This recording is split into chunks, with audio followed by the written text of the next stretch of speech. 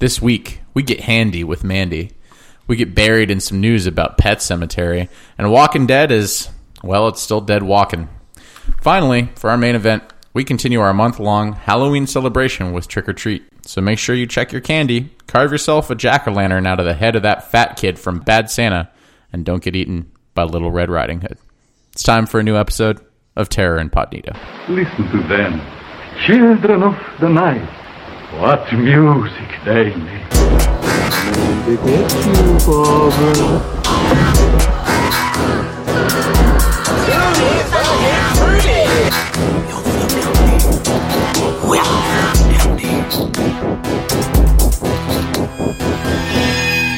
Welcome, everybody, to an extra spooky episode of Terror Incognito. The episode of darkness. You see, we're all working off battery power right now. We are in the midst of a tornado hurricane. A tornado cane. The second one in like a month. Yeah. A hornado.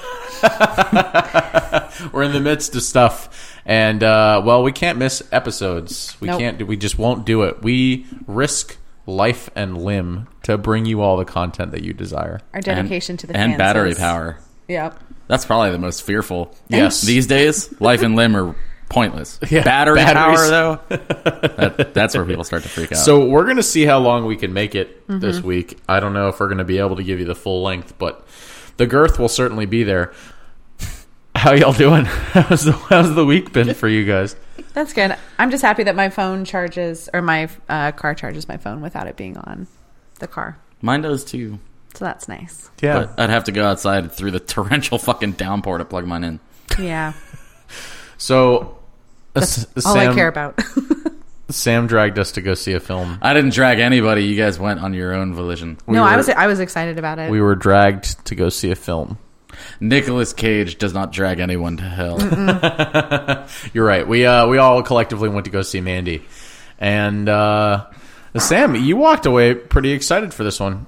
I noticed the fierce boner that you had upon exiting the theater Was bigger than the one I walked in with. Yes.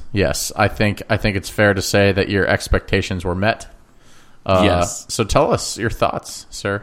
The movie, as the resident Nick Cage fan. The movie is a visceral and unrelenting assault on the senses. I will agree with that. Did we say what movie we went to go see? Yes, Mandy. It was Mandy. Yes. Did we not say that I before? don't think so. Oh, God. Yeah, we did. What have I done? Okay. Are you sure? That I dragged you guys to see Mandy. I don't... Yeah, We said it like 7 times. Oh, okay. Sorry. Alex is just I'm just here. dropping the Alex is still overwhelmed by the tour de force that was Nicolas Cage and Mandy. I feel like I got a legitimate contact high watching that movie. So, yeah, for anybody who hasn't seen the movie yet, if you find it in a theater near you, don't do yourself a disservice by avoiding it. Go embrace it in the absolute balls-out lunacy that this movie is. Yes. It deserves to be seen in large format. Absolutely. With the sound, too. Yeah.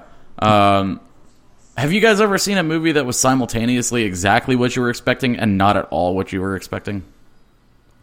I mean... I would say that pretty much describes my experience with this film. Yeah, like anything that I thought I was gonna get when, like, from the trailers and the interviews and everything about this movie is what I got, and then so much more. And yeah, the next day when I woke up, it was legitimately the first thing I thought about. Yeah, you sorry did, to my did, wife. You did text that to us. Yeah. when you. I guess the day after we saw it. So I don't know that this had such a poignant impact on me. I thought it was beautiful.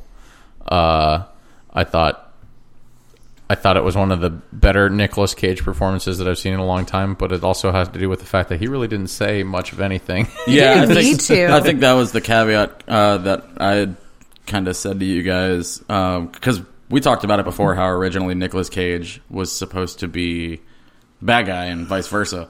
When they first went in for casting, and I think that would have been a horrible, horrible mistake. And I think they did a great job recasting that. Because I think part of Nicolas Cage's strength in this was giving him the ability to freak out and drink a bottle of vodka. That was such an amazing scene. He didn't have to talk a lot. Nope. He didn't. He just rampaged. He didn't. But we missed out on being able to see Nicolas Cage fully nude. We could have seen Nicolas Cage. We could have called him Nicolas Cage. You've been sitting on that one since we saw this movie, haven't you? I'm just saying we missed the opportunity for Nicolas Cage junk. Whatever, man. That Buffalo Bill scene was a mind fuck. Yeah. It was unbelievable. Yes. The face melding, which That scene was unbelievable. I have to give that credit. So without going into too much spoiler territory, there's a scene where they intentionally give one of the characters psychedelic drugs, and she's tripping, and one of the other characters is doing this long ass monologue in slow motion, and there's colors flashing, and there's Spectrovision, and there's a point where like one of the characters' faces he's looking directly at the camera. His face is the primary part of the shot, and then it just superimposes one of the other faces of another character on his face while he's talking, and it was and it goes back and forth like 5 times. And it was so seamless. It was good. That was really well done. Really well done. I've never seen anything like that. I started focusing on different parts of the face to figure out like who was talking. Yeah. And the only thing that gave it away was his hair. Really? No, it was the eyelid. His eyelid. Oh yeah. Was the only thing that really gave it away for me. Yeah. And it was one of the most creative scenes. For that scene alone, I mean, I don't know how people aren't talking about that in terms of like cinematography and just the art of editing. That whole sequence made me feel really not sober. Yeah, it was very. I mean, the whole movie Yes. has a way of making you feel not sober. I mean, like you could go into that stone sober and walk out feeling like you just tripped balls for the last 2 hours. I absolutely felt like that. I was driving home and I was like, I feel like I'm high. Yeah. Yeah. I mean, and in that regard, I have to give it credit. I thought it was amazing. Yeah. I do want to touch very briefly though Okay. before we jump into the headlines for this week. When we walked out, one of the questions that we had was, were the bikers in the movie? So there's a biker gang that is kind of responsible for kicking everything off. Right. And the question that we all had was, were they human or were they actually demons? And when I walked out of the theater, at first I thought they were humans that were dressed up in, just a shitload of fetish gear. But the more I thought about it, I thought they were demons. What do you guys think? Because I told you that I thought they were demons after the fact. Right. So I feel like after the movie, I was confused. Yeah. I thought that they were... Originally, I thought they were human. And then watching the movie, I thought that they were demons. But then we had kind of discussed, and the general consensus seemed to be that they were humans, which I guess that's what I left the movie thinking. Which I think it makes it a little bit more fucked up. Yeah. Yeah, I think they were humans. I think they tried to kind of ground everything in this. Like, I think part of the magic of this movie, and one of the areas that it succeeds the most, is like managing to take a real world and make it feel like an epic fantasy, but like not just any fantasy, like an 80s like dark fantasy. Like it really just embodied the total essence of something like that. And I just don't think that there's explanations for this. These guys as to like why they're, or what happened to them. I think they're humans. I don't know. There's they inserted too much explanation, and there's stuff that's happening that's going on throughout the course of the film that just makes me believe that they're human. There wasn't a lot of explanation for them, though. There was. I mean, what else do you want? There wasn't a whole lot of dialogue period in the movie. Some guy just created a batch of acid that made a whole bunch of people go crazy and want more pain in their life. Like it's pretty clearly explained. Because they wronged him. And the only explanation we get was this one random guy living in a trailer who's been holding onto a crossbow for Nicolas Cage for who knows how long. Right. Yeah. But I think part of the reason that they're kind of framed as demons, there's a shot of them at a certain point. I think it was in the promo materials too, but where there's the 4 of them in line on their motorcycles in this like stark red background. And I think they're framed to be like the 4 horsemen of the apocalypse. Yeah, I think there's definitely some And then they're symbolism. summoned by what they called the Horn of Abraxas, which is what the main villain had, which apparently ties back into like ancient Greek language and ancient Greek or ancient Egyptian culture, and it's really bizarre and crazy. But couldn't that also... It was also just a very noisy instrument. Yeah. Could they not have just They're clearly nearby. Could they not have just heard that? Yeah, because Cage didn't have to travel very far to get to him. It's possible that they're just like nearby. He just had to go north. Yeah. Oh wait, no, that was to go to the compound. Yeah. He had to go to some trailer Yeah. to find them. But that's where demons live. I was under the impression that it Doing was enormous amounts of coke. Yeah. The coke demons. like I feel like you could hear that. Maybe, probably. I don't know. I haven't seen anything officially come from either Nicolas Cage or Panos Cosmatos. I don't really think that it necessarily matters, though. Really, I don't think it does. I think it's an interesting thing to kind of delve into. I think it ties into the idea of Jeremiah. Right. I think it ties into Jeremiah's idea that he has these special abilities, that he speaks to a higher power of some sort, and has the ability to summon these four horsemen. I just thought that was because he was just delusional. Yeah. They also have that crazy, weird spear sword thing. I kind of got the impression that this did not actually take place on Earth as we know it. It's a very kind of like... It's like a version of a version of Earth. But so there's a conspiracy theory going around Reddit about that.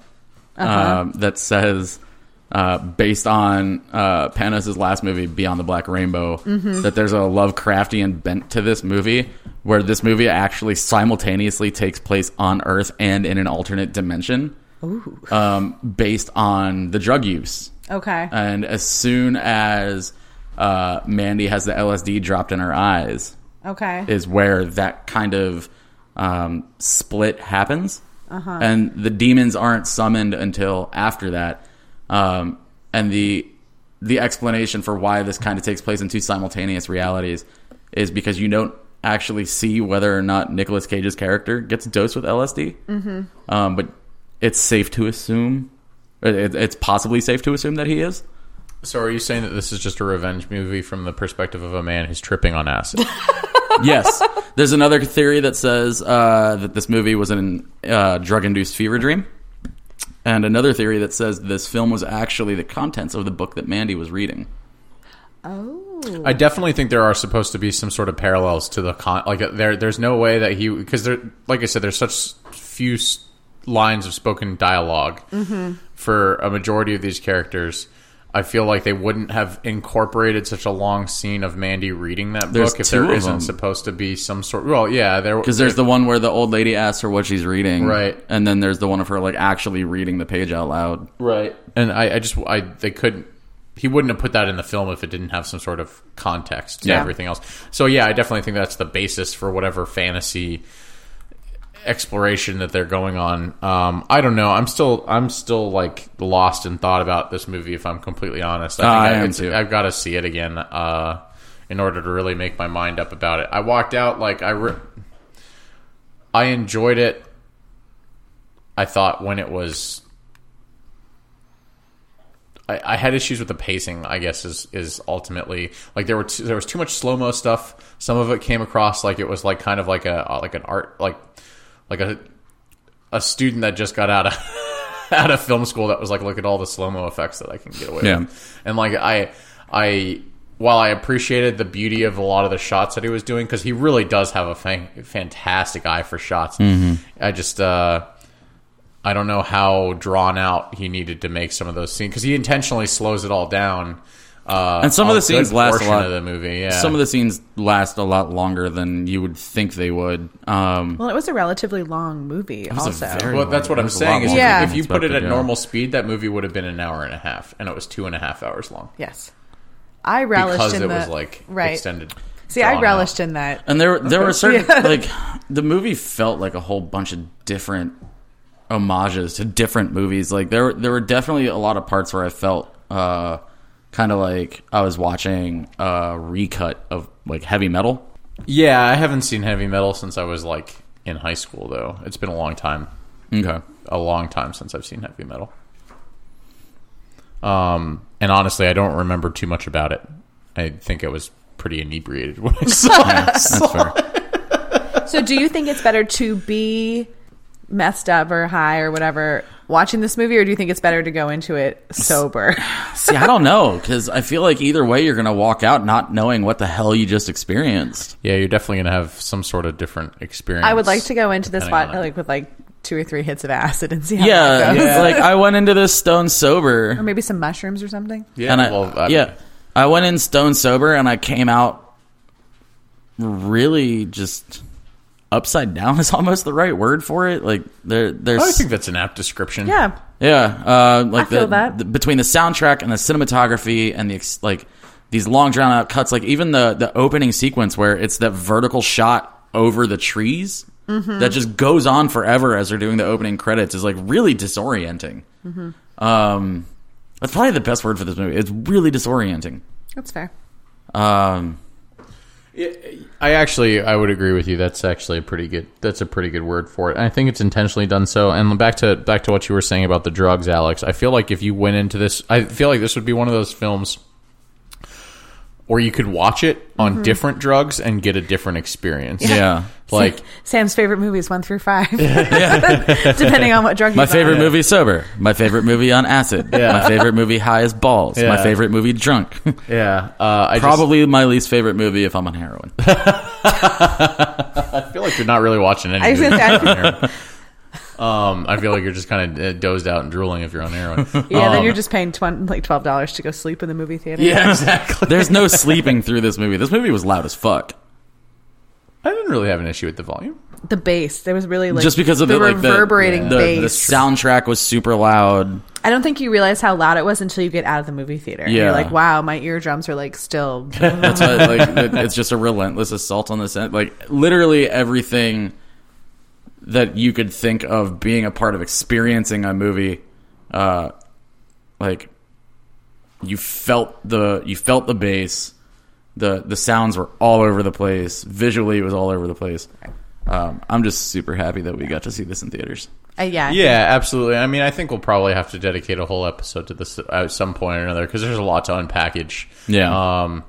But if you have the opportunity to see it in theaters, I think collectively we can all agree that you should Yes. experience it in theaters Yes. if you're going to jump into it. What do you guys say to tackling some horror headlines? Let's do it. Let's do it.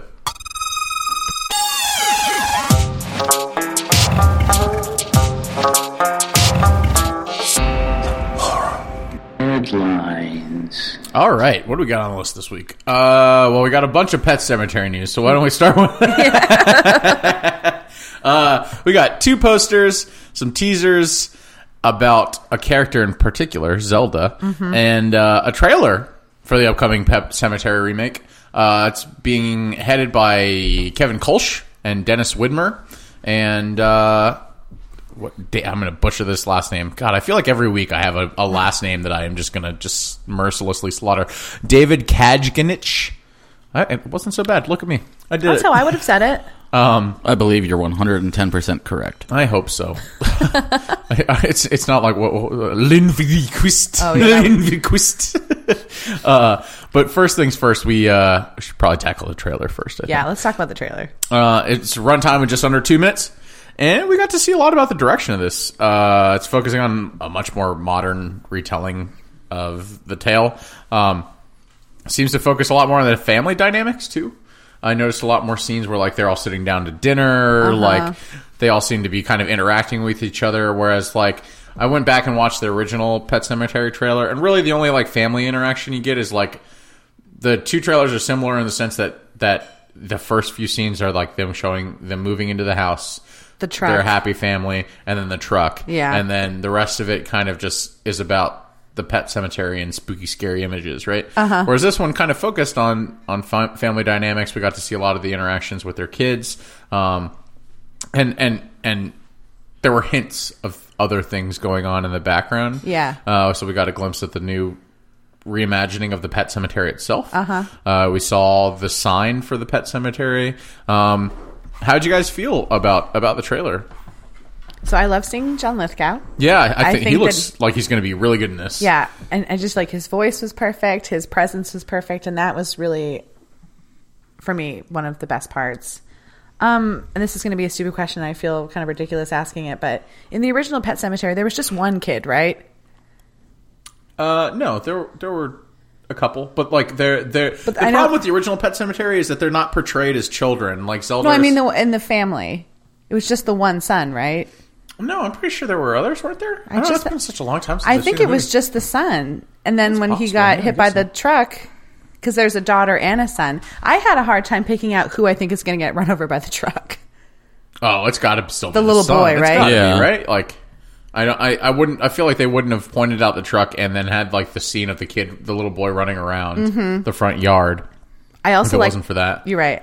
This makes a good point. And I also really liked the way we got a brief shot of the Pet Sematary, and I liked the way that it looked. Yeah, I do too. I think I don't know. I think it's going to be interesting because there's a lot of people that really love the original that don't want anything to do with this remake, but there are a lot of people that really didn't like the original take on this and seem to be really looking forward to this version of the film. I don't understand why people wouldn't like the original. What about it? Do people not like? I don't. Well, it was critically panned when it came out in comparison to the actual. Is it to the source material? I guess so. Yeah. Well, I mean, the movie itself was just critically panned when it came out. Like, a lot of people really didn't like it. We talked about it earlier. I mean, it doesn't have a good Rotten Tomatoes score. Its Metacritic is sitting at like 34%. That's insane. I thought that was like a legitimately creepy movie. Yeah. No, I mean, I actually saw a few people tweeting about it. Some of the guys from Bloody Disgusting had started up a poll on Twitter about whether or not people liked the movie, and it seemed to be kind of like 50-50. There were a lot of people. Yeah, there were a lot of people that were like, eh, and there were a lot of people that were like, yeah, look, I really liked it. I really liked that movie. And I think it has to do with the fact that maybe the time period that you watched it. I feel like if you were more of an adult when that movie came out, maybe you didn't necessarily like it as much. But if you grew up with the film, like, that movie scared the shit out of me as a kid. Yeah, and absolutely. as a result, like, it still kind of creeps me out to this day. Zelda mainly. Oh God. So I don't know. Maybe it's just we have that attachment to it. That it's just such a great concept too. Didn't. Yeah, I think so too. I mean, like, you can't fault the source material. It's definitely a great source material. I mean, the book itself is fantastic. I don't know if you've ever read it or not, but it's really, really good. It's one of his best. Okay. So I don't know. I did like the new rendition of Church. I thought he looked really good. I like that they kind of I like that it wasn't just another like gray cat, you know. It was like more of like that cat was dope looking. Yeah, right? Like the cat just looked badass. Like it's seen the entire shit. Fucking time. Yeah, that cat's seen some shit. That cat has seen a lot of shit. And yeah, like you said, John Lithgow looks awesome, and I like Jason Clarke. He looked like he was going to be pretty good in this. Is that who plays the dad? Yes. Yeah. So I'm looking forward to it. I don't know if I'm still skeptical about the fact that they'll somehow manage to make this as scary as the first one. But like I said, I don't know how much that has to do with the initial like bout of nostalgia I have as like a kid from watching this. But yeah, I don't know. It'll be interesting to see. I'm trying to remember what the hell.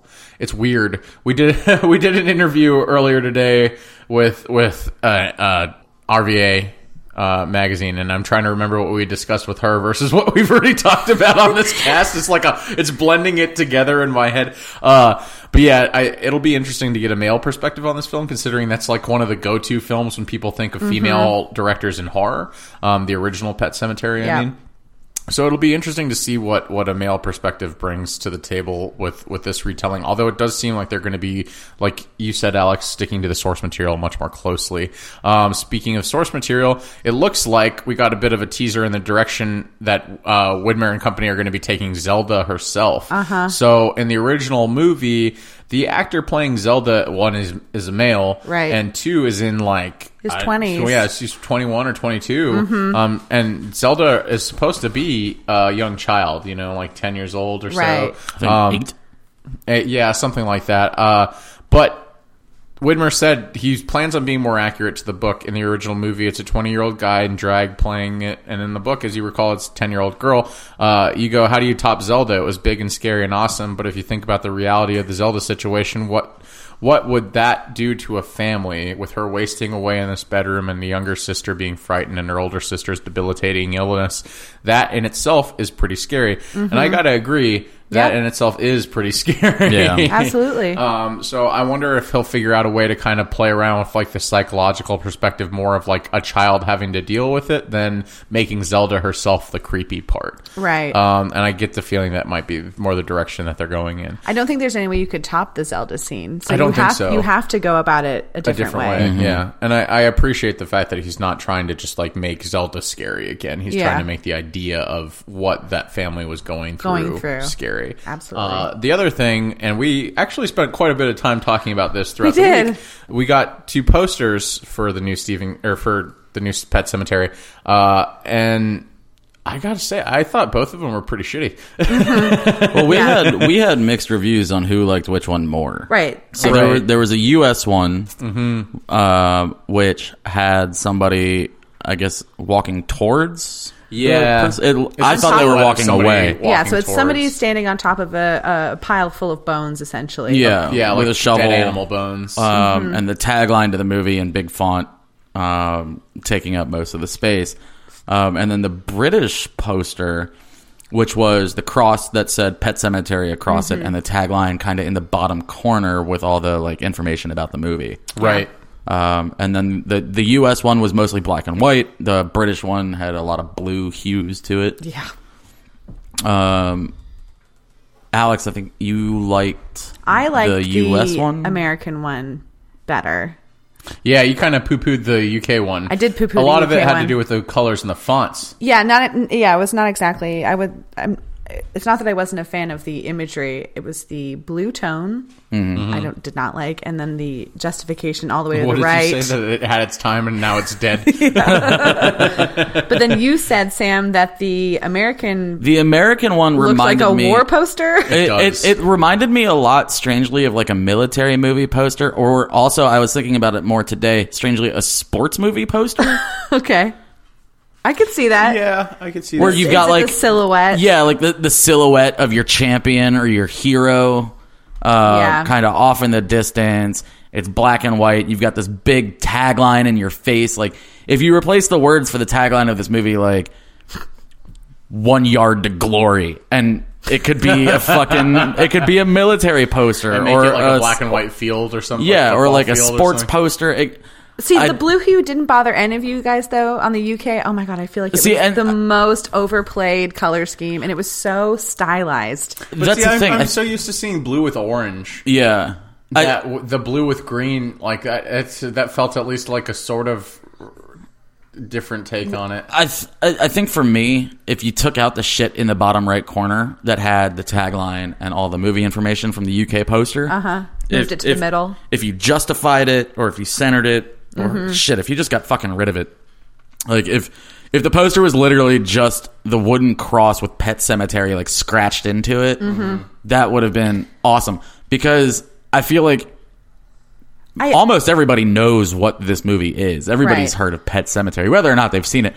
I don't know if you really need to do much more other than have your wooden cross with the name scratched into it. I thought that was really well done. I agree with you, and when I was looking through movie posters, I saw the original shot, like without. It's very green. There's and no blue hue over it. It's just the right? normal, like they just took it with the DSLR camera or whatever. Yeah. And I think that looked better Yeah. than this like very fake, very faux horror, very like kind of overplayed dark blue hue. Like that's the part for me that ruined it. It was not the subject matter. It was the way that the poster looked. Gotcha. Because I did like the cross. And I also hated the text. I think, interestingly, we were looking at this and we were looking at all the new Suspiria posters at the same time. Yeah, there was poster overload this week. And there were, 5 Suspiria posters 5 that we saw? Suspirias. One of them Yeah. one of them was a fan one. No, there were 5 in total that were released that were official, but one of the ones that Alex submitted was a fan one, and that fan one blew me away. That was the I hand, thought that fan right? one was really well done. Yeah. The fan one was the hand. Yeah, with like a ballerina Yeah. dancer as a finger. And so, Good job to whoever did that, by the way. Yeah, That was that was amazing. really well done. even going to the official ones, you had 2 of those Art Deco style Yeah. ones Yeah. that very much fit kind of the brand of what that movie is. It actually reminded me of Aztec art. If you ran Aztec art through Yeah, I an could Art see that. Deco style, I that's could see how that that. poster. And would then there be. were 2 kind of tying into the U.S. silhouette poster for Pet Cemetery. There were 2 that were character posters. I And didn't like those two. You didn't like they're those? boring. They're They were just played so out. Yeah, boring. They were boring and played out, but I think they were better done as character posters because each one had a unique tagline to that character. That's true. And it was a flat background. I think in comparison to what you see for a lot of movie posters that come out nowadays that have like your generic ensemble cast looking into the distance or your A-list actor who always shows the same side of his face in every poster. I think those were decent. I think the Art Deco posters were much better, and I think that fan poster was incredible. Right. I didn't like any of them. You didn't like any of them? Yeah, I wasn't a huge fan of any of them myself either. Of I thought which ones? of any of the Suspiria ones Suspiria or posters. the Pet Sematary ones. I just wasn't a fan of any of these posters. I thought you just said you liked the hand posters. I really liked that, but that wasn't like an official post. I'm sorry, I mean I wasn't a fan of any of the official posters that were released for this. Yeah, none of them did anything for me personally. Like when I don't know, part of the reason that fan poster grabbed me so much is because like you could be walking out of a movie theater or walking into a movie theater and see that poster. I feel like that would immediately grab your attention because it doesn't play off any of the current tropes that are happening. I think the Art Deco ones were fairly unique. They were. Yeah, I will. But admit, I also have like a love for Art Deco stuff, so those might have just jumped out to me more. I will admit that they are different, and I like the direction that they're going with it. But I just feel like it wasn't like enough. They were all. I just want to mention that they were all black, white, and red. Like, Yeah. The Suspiria ones. Yeah, the best of the Pet Sematary posters. Right. None of them were blue. All right. Well, that's the lowdown from our media moguls, our graphical gurus, if you will. Either way, I'm excited to see what else comes out of the Pet Sematary camp. When is We'll it see what supposed to happens. come out? Do they even have April 20th? April 19th. April 5th. Oh, is it April 5th? 2019. Okay. Yeah, that's right. It got pushed forward. So Very yeah, exciting. April 5th. Yeah, we'll see what happens with it. I mean, we'll be sure to keep you appraised of updated info as we get it. Next up, this one's interesting. Uncorked is a Texas-based film distribution company, and they picked up Brazilian horror flick Our Evil. And before we tackle anything else, I think we need to drop the synopsis on our listeners. Yes, it is so original. It's fucking weird. Set in the seedy underbelly of Sao Paulo, Brazil, an exorcist uses the dark web to employ a serial killer to protect his daughter from demonic possession. Yes. What? This movie looks so fucked. But like what? With the, with Like the what? synopsis? What? So is the serial killer supposed to kill the demon? I think he's supposed to kill anything that might be possessing the demon or possessing people around his daughter. Okay. Like, because it looks like he's capturing whoever. Well, I don't know. Like, part of it looks like it's snuff film, and then part of it looks like an exorcist film. And there's also the dark web. Yeah, and there's dark web elements to it. Apparently, though, from everything that I've gathered, because this has apparently been on this festival circuit for quite some time now. Okay. People that have seen it say that the initial image that we saw that made it look more like a snuff movie doesn't actually like really do anything. It's not like true to what the full sense of the film is about. Right. Yeah, I saw that.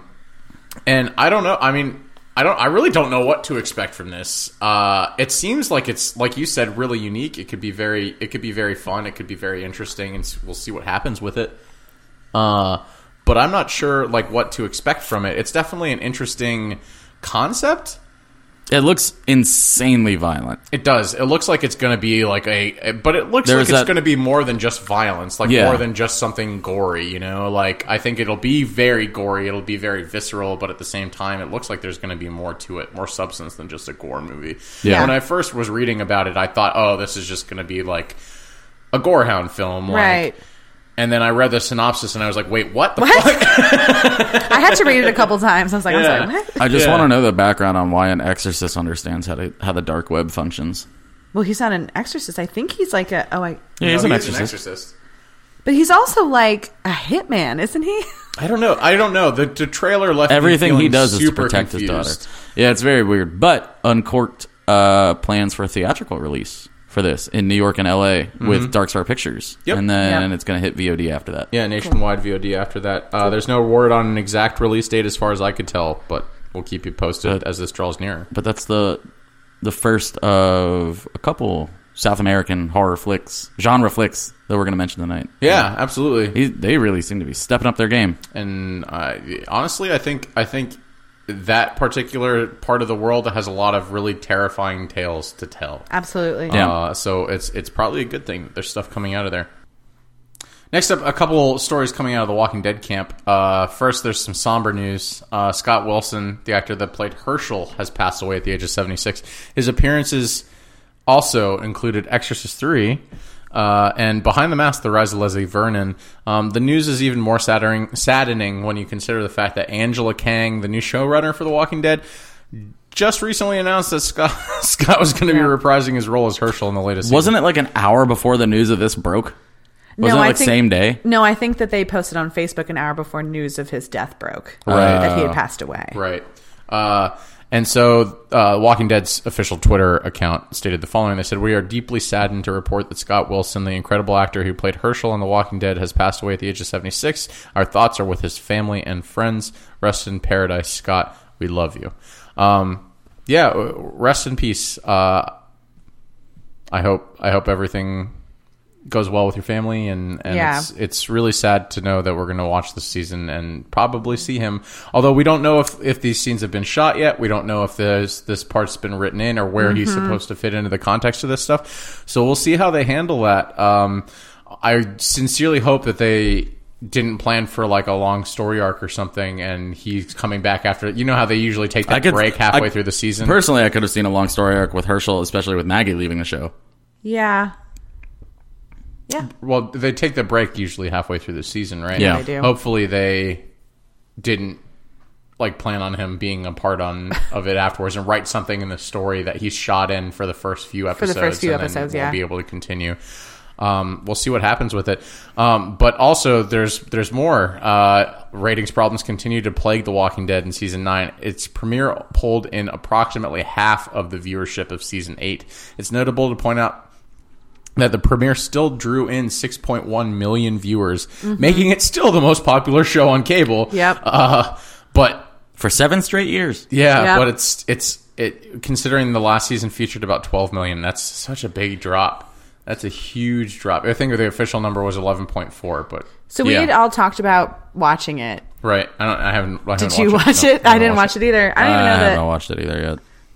I do plan on it. Yeah, I do I've too. been haven't busy watched it watching yet. movies for October. Also, I feel like football's on Sunday. Yeah. I'm kind of busy. Yeah. I also think that it's notable to say that this is officially the lowest rating that the show has ever had. Even 2.5. Yeah. 1849 demographic. Yeah. Even the first season. Yeah, even the first season. But it's interesting, though, that a 2.5 still makes it the number one show on Well, cable it just right now. kind of illustrates how poorly cable's doing in Yes. general. Yeah. Yes. Yeah. I mean, there's just, I guess the cord cutting movement really is taking its toll. Yeah, And so that's I'm- also probably why we're seeing the boost of so many streaming packages these days. Yeah. So I'm curious to know, like, how much of this dip in ratings is due to people not following the show anymore versus just not watching it on cable. And I think it's probably got to do a little bit with both. Because Yeah. I feel like the hardcore fans are probably still following the show, but they're downloading it on iTunes or streaming it on some other platform. Or Or even watching just it on the AMC website. Yeah. Or recording it Or and I was watching it gonna say, or later. even Yeah. recording it. Like Ben is probably one of. Doesn't that count as a view, though, if your DVR The is recording recording? does, yeah. Oh, it does. Okay. Yeah, Then but I don't think the people that are watching it on alternative platforms, even on the AMC website, like after the because it's after they don't upload the episode until after it airs, right? Yes. You can't watch it simultaneously. No. So yeah, I'm assuming those numbers aren't factored into this. Yeah, I don't believe it's available until the Monday after. Well, I think a lot of people are watching because Walking Dead is on Netflix, so I think a lot of people are just waiting for the new seasons. Yeah. You know, As that'd be they pass. interesting to see if we could find numbers on that. Like, how many people are just waiting until the season comes out? Like, what are that's the what- numbers when they're streaming it on Netflix? That's what I do with a lot of shows, especially tied to AMC, like Better Call Saul. Yeah. Like I just wait until the season's done. You wait like 2 months, and then the whole season's available on Netflix, and you just binge the whole thing in a weekend. Yeah, Right. I don't know. But how do you guys feel about the bold statement that was made by AMC's CEO a couple weeks back that The Walking Dead has 10 more years in it? That is fucking bullshit. I thought it was dumb then, and I think it's even dumber now. Yeah, I don't understand where he's pulling this from or what his game plan is Still with the saying most that. popular show on cable. But still, But that's for 10 years? And He thinks it's got 10 years left. 5 of it? million viewer drop between premieres. I think that some of the best. Still the most popular Okay. show on cable. Right, and I get that, but I mean, let's assume that you can factor these numbers towards like the cord cutting or cable cutting group.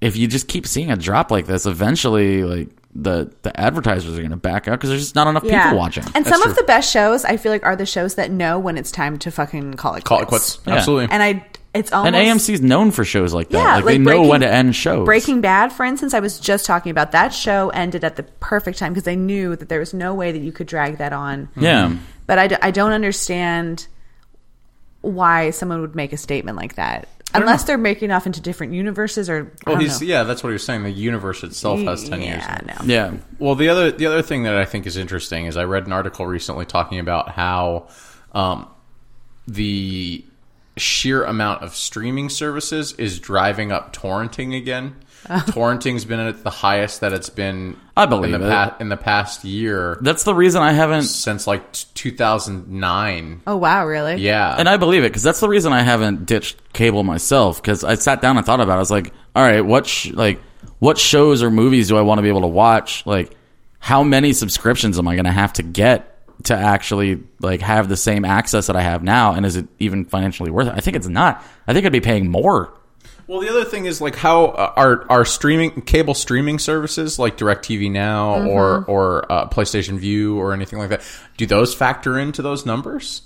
Because I know a lot of people that are starting to pick that kind of stuff up, myself included. Right. You know, like I'd rather pay the $30 have access to the 60 channels that I normally would be watching anyways.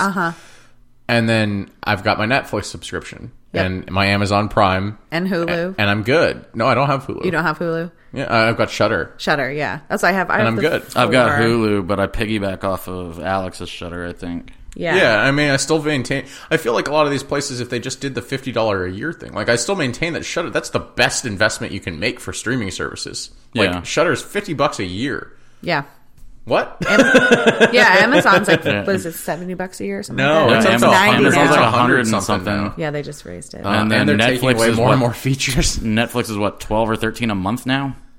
Yeah, Yeah. something like that. Like their prices keep going up, and that's the issue. Like, and you start factoring in other channels if you wanted. Like, I don't know how much it would cost to get like a standalone of AMC, but like HBO Now or HBO Go, whatever, that's like $8 or $9 a But month. why do you even bother buying AMC when it literally just goes on Netflix?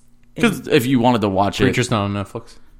You're right, it's not. yeah, like if and for right. shows like this, if you didn't want to wait the entire season plus a couple of months for it to end up on Netflix. Yeah. Yeah, it's just that it's one of those. It's like it is with anything, right? Like you're paying a premium if you want to be the first one to watch it. Yeah. Or you you're just torrent waiting it. for Or a you're while waiting. and then you're getting a discount. Putting Or your you- fingers in your ears screaming, la la la. Or you just torrent it Spoilers. and hope that your computer doesn't get destroyed. Hope you don't get a letter from Yeah. the government in your mail. Yeah, I've been Seen through that those. one. Next up, Lee Wanell, co-creator of Saw and Insidious and director of Upgrade, which Sam and I watched recently and Yeah. loved. The movie was great. He's got a new horror film in the works. So why the fuck is this news? Because I fucking want to talk about it. That's why it's fucking news. Well, I think it's also nice to note that I feel like whenever people hear like Saw, they don't think Lee Wanell, they think James Wan. James Yeah, Wan. So absolutely. good for this guy. I thought James Wan. I didn't know that he was attached to Saw at all. Oh, really? Yeah. He's in it. He's one of the characters in it. Well, like as far as like writing. Oh, Yeah. But yeah, he tweeted out that basically, I'm writing a horror film right now that I can't wait to unleash on you fuckers. That's literally it. That's Yep, all we know. that's all But we I know. am super stoked That's for all this. I need for me to be ready. Lee Wanell, October 8th, 2018. And plus, I love it when people call me a fucker. Right? Put this fucking tweet down in history, man. Yeah. I'm ready. Yeah, we'll see what happens with it. We'll definitely keep you appraised as new details come out. But if Upgrade has anything to say about his directorial career, and he did The Last Insidious, right? Which I actually finally got around to watching. I didn't think it was too bad. He did it in Insidious Chapter 3, right? Yeah. Not, Yeah. not The Last Key. Is that The Last Oh, Key? I thought he did The Last Key. Is Chapter 3 The Last I have no Key? idea. We think have that no access to Google right now. I think I Chapter... thought he was I didn't think he was a director. I thought he was the writer. No, he directed it. I think Chapter 4 is The Last Key. No, that doesn't make sense. Because he directed Saw 3. Lee Whannell did? Yeah. Really? Yeah. He directed Saw Was that 3. Darren Boozman? He directed Saw 3 and Upgrade, and what I saw was... I didn't see any of the director credits for Insidious, but I know he was a co-creator and writer of the Saw franchise and of the Insidious franchise. Right. All I know is... about that? That's what was in what I was reading. All I That's know... what was in what I was reading. I believe the internet. All I know is I would not be anywhere near as excited for whatever project he's working on had I not just watched Upgrade in the last week. Right. That God, movie it was good. That movie blew me away. God, that movie was good. It was incredible, and I'm super excited to see what else he's got up his sleeves. It was RoboCop meets John Wick, and if that's not enough to sell you, I don't know what the fuck is. Yeah.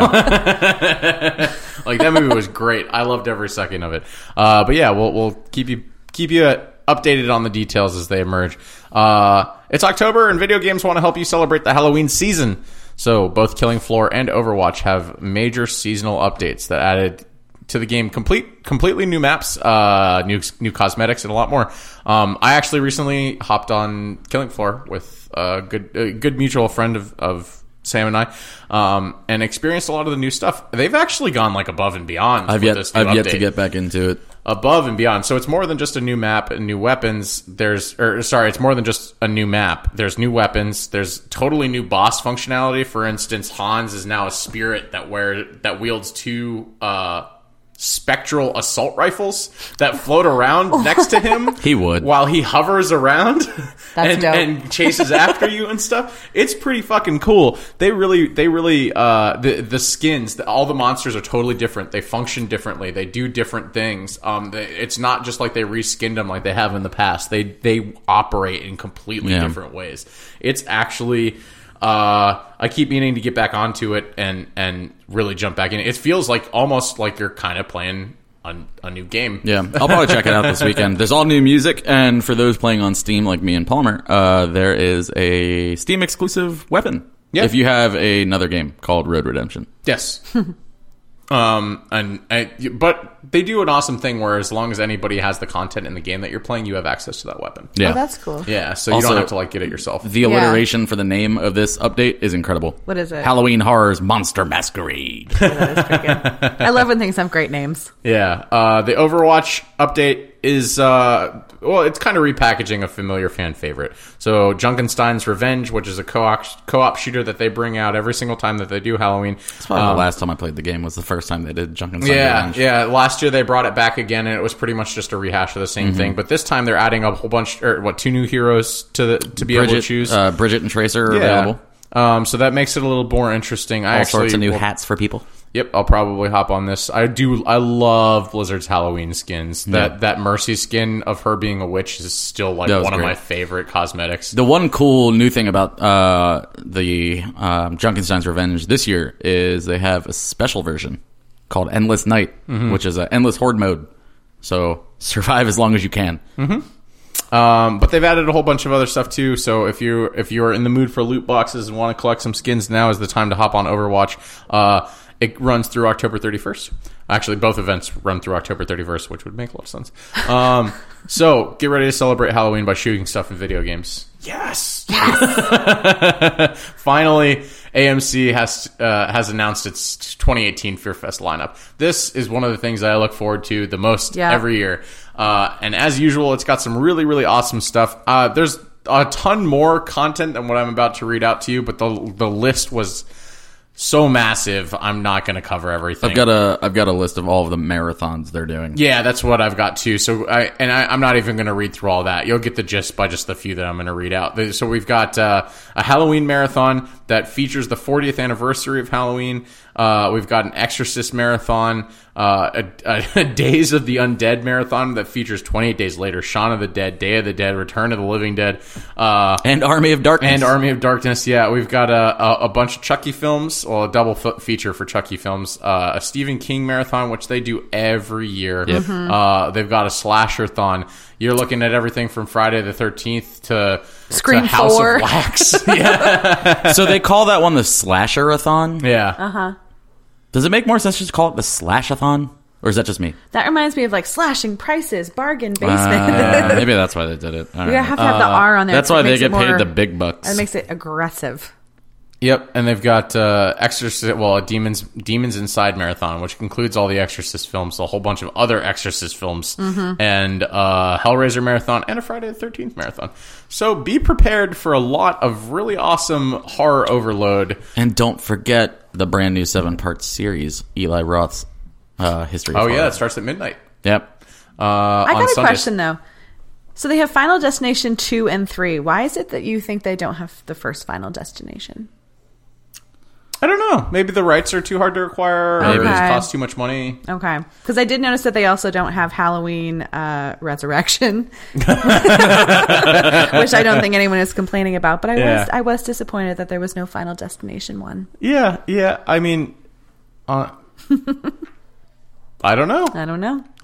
Well, they've got the good ones. And though. just Two Scream is- 4. Two is the best one. I do think it's interesting. I noticed a comment on this article when I was reading it, talking about how it's shitty that they show these movies because they show more violence in their own TV shows than they do in these Yes. edited versions of the films. And I was like, you know what? You're right. Like, Yeah. we've seen a lot of shit on The Walking Dead. Like, the Negan baseball bat scene, Yeah. that's some hardcore shit, dude. Yeah. And they're not going to show nearly half of the blood and guts that are in some of these movies. But they are playing Misery. They are playing Misery. Yeah, I love that you're that's gonna on tune there. in. You got that noted in your calendar. Misery on AMC, set ready to go. I just have that playing on a loop at my house on the 13th. for the whole month of October. Yep, absolutely. Don't tell my job, but I will be tuning into these periodically throughout the day, every day for the rest of the month. Yeah, they are extending these to VOD, so you can watch along online. Awesome. Yep. Which I think is pretty cool. I'm glad they're jumping into that. But that wraps up the horror headlines for this week. Sam, you ready to tackle some stuff? Yeah, there's a whole lot of stuff this week to tackle in the No Slay. Let's do it.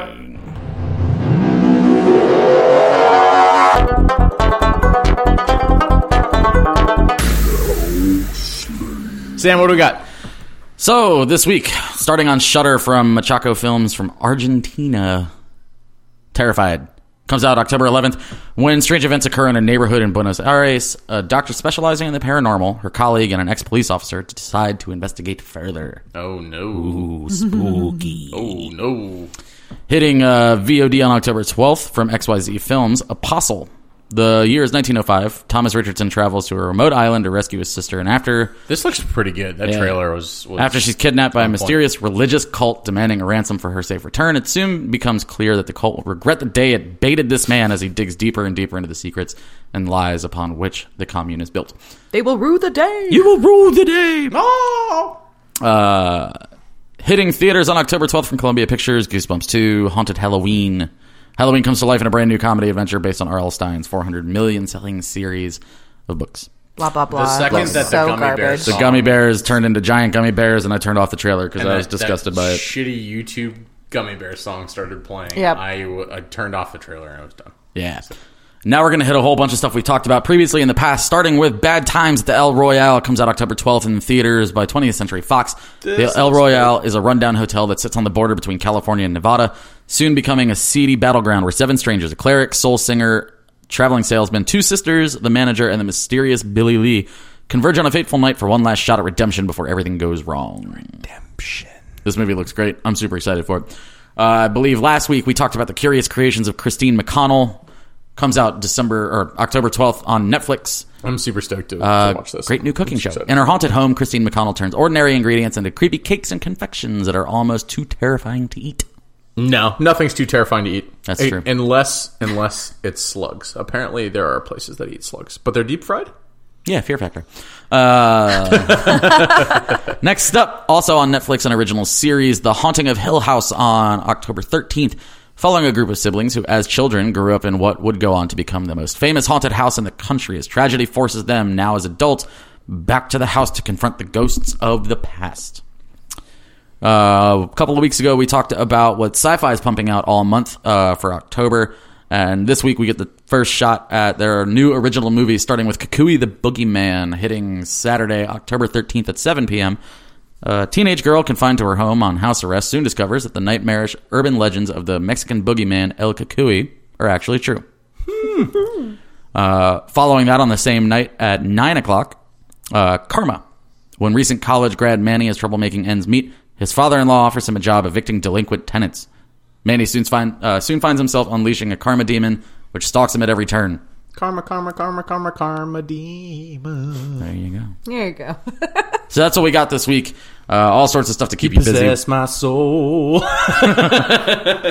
All sorts of things to keep you busy, whether it's Shudder, Netflix, you want to go out to a theater, or if you just want to stay home and watch sci-fi. There you go. Dope. Something for everybody. A little bit of things for everybody. Yeah. You guys ready to tackle the main event with as much as we possibly can? Because I'm running desperately low on battery life here. Yeah. All right, let's get into it.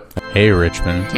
Want to get spooked? Do you crave the grave? Do you want to share in some scares? Well, Red Vein Army is getting ready to kick off its haunt this weekend. That's right. Starting this Friday, October 5th, you can hop in. One of the best haunts that RVA has to offer. Red Vein Haunted House is Richmond's scariest indoor-outdoor haunted attraction.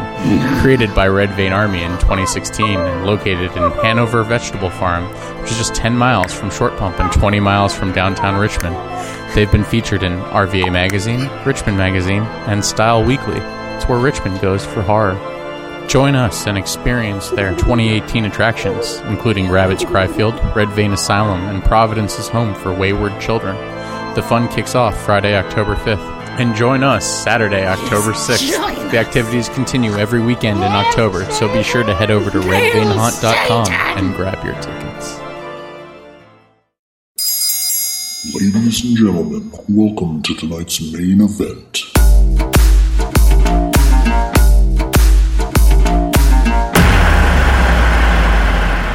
Here we go. Main Here we event go. time. 33%. 33%. We're going to make it, Palmer. Trick or Treat came out in 2009, directed by Michael Dougherty. It stars Dylan Baker as Stephen, Rochelle Aites as Maria.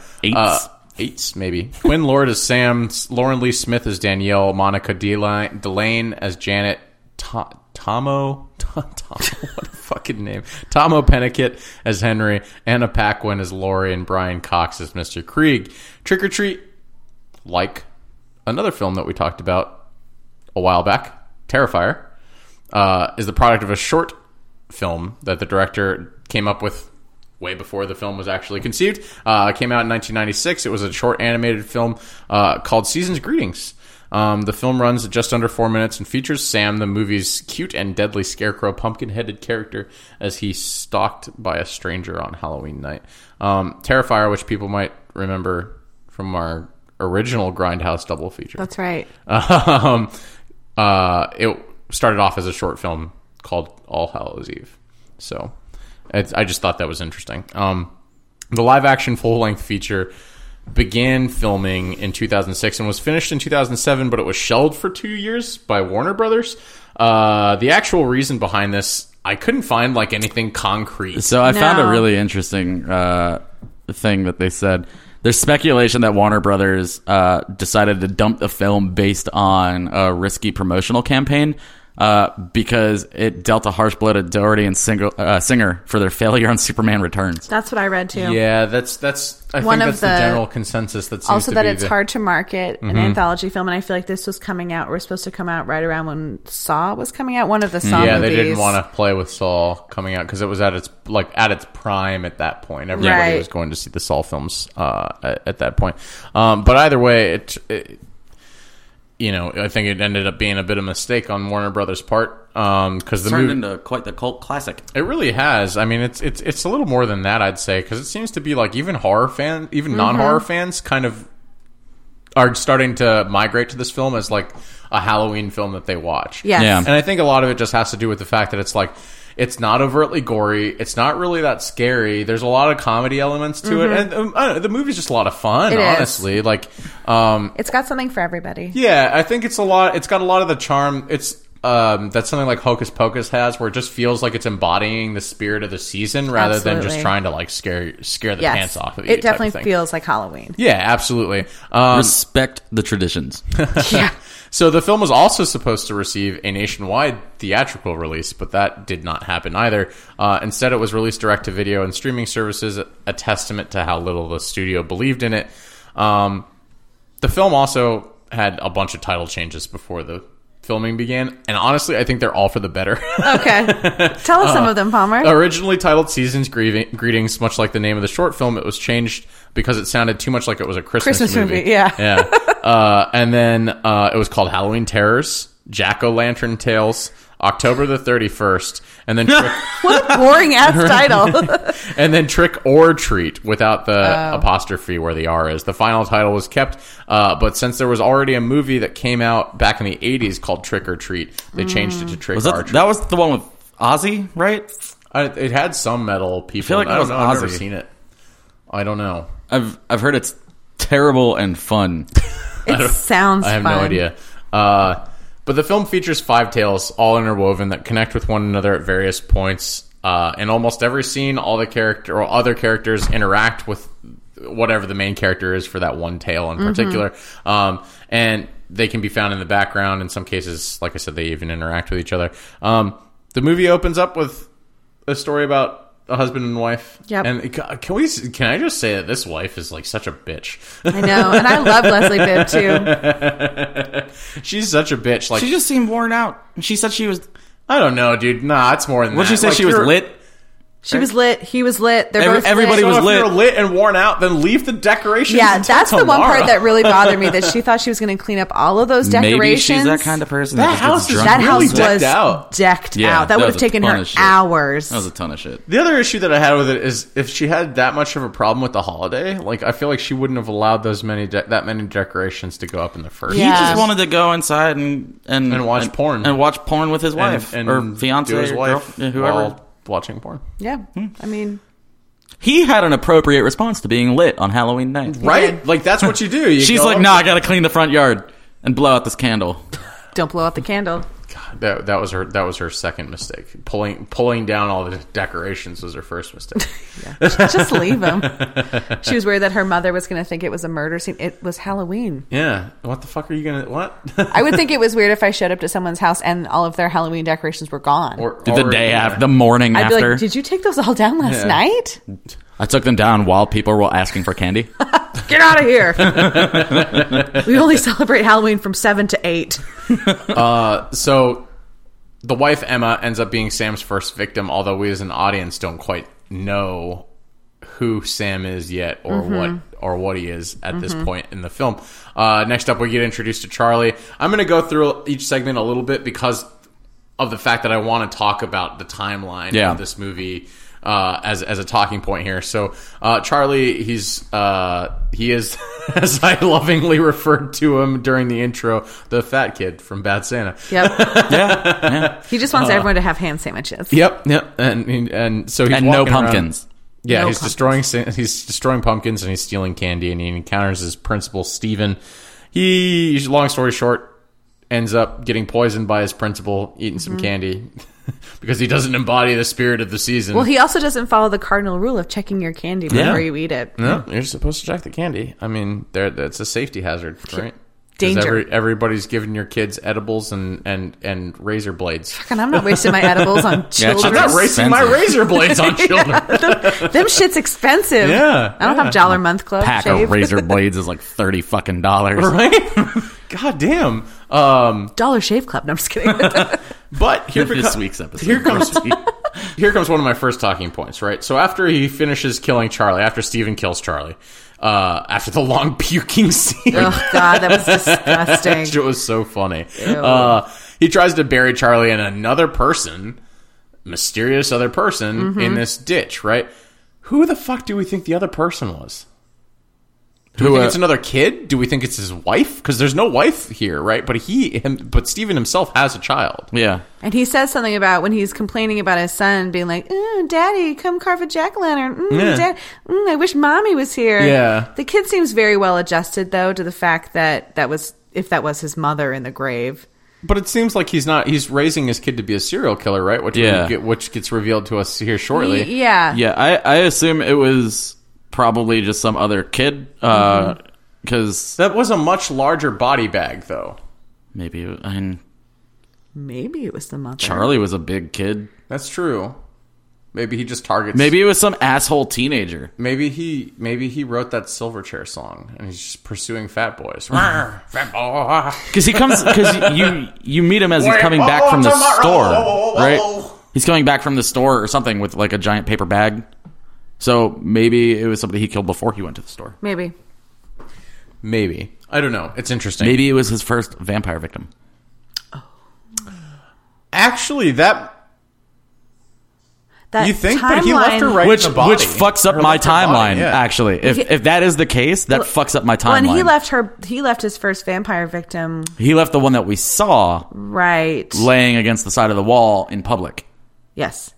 With all the other drunks passed out on the side of the road. Also, can I just move to this town in Ohio to party with them on Halloween? They Right? do That's the Halloween, dopest right? They do it. Halloween I've ever seen. When I first saw this, I remember thinking, like, is this like That's like a citywide. Bourbon Street or something? It's like a citywide Halloween, right? Yeah. Yeah. That's exactly what it is. So yeah, if that is the case, if that's one of his like vampire victims, that screws up my timeline completely. But it's possible. Yeah. Next up, we get introduced to a group of trick-or-treaters, Macy, Sarah, Chip, and Schrader, who run into a girl named Rhonda, who happens to be nuts Actually, for Halloween. Can we go She back is real nuts quick? for Halloween. I did assume it was Charlie's body in the bag. Yeah. And the thing that got confusing to me is, and maybe this is what it is, it might be Charlie in the bag, and he still has his head, and when he's like stomping him down, when he's talking to Krieg through the fence. No, but there's two bags in there. He throws Charlie's body on top of another bag. That's what I'm Oh, trying like to who get was at. the original bag? Who was originally in that grave? Oh, in that case, it's probably the mom.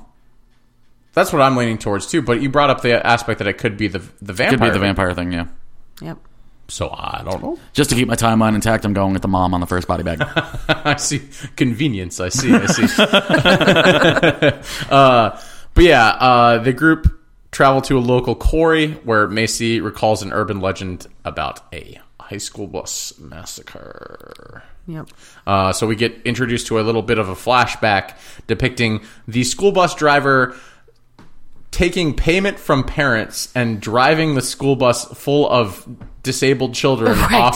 off a cliff. One of them Because just wanted they to go were home. too much trouble. Yes, and okay, what kind of so we just said we wanted to go partying in this town. I don't necessarily know that I want to go partying in this town if the parents are all just going to pay somebody to drown a busload of children. Yeah, dude, Yeah. I'm not a child. You right. I'm not getting drowned. And that was also like 30 years ago. Yeah. That's true. So So maybe maybe they were they've- terrible people and now they're not. Now they just terrible party. People. What? I don't know. Huh? People. People. Yes. The trick-or-treaters offer 8 jack-o'-lanterns as tribute to the dead children, but they pull a prank. They scare the shit out of Rhonda by acting like they're a bunch of zombies, only Rhonda. to get eaten by a bunch of zombies. Poor Rhonda, the only one who Because- understands the spirit of Halloween. But it also has to do with the fact that they kicked the catalyst for it is kicking a Kicking that jack-o'-lantern into the water. So you really need to stop fucking with these jack-o'-lanterns. It's really Yeah. the moral of this tale here. I mean, really, what it comes down to is if you're going to pay tribute to someone, don't immediately destroy that tribute. Right. Can we That's also true. just talk about how on point Rhonda was with all of those jack-o'-lanterns?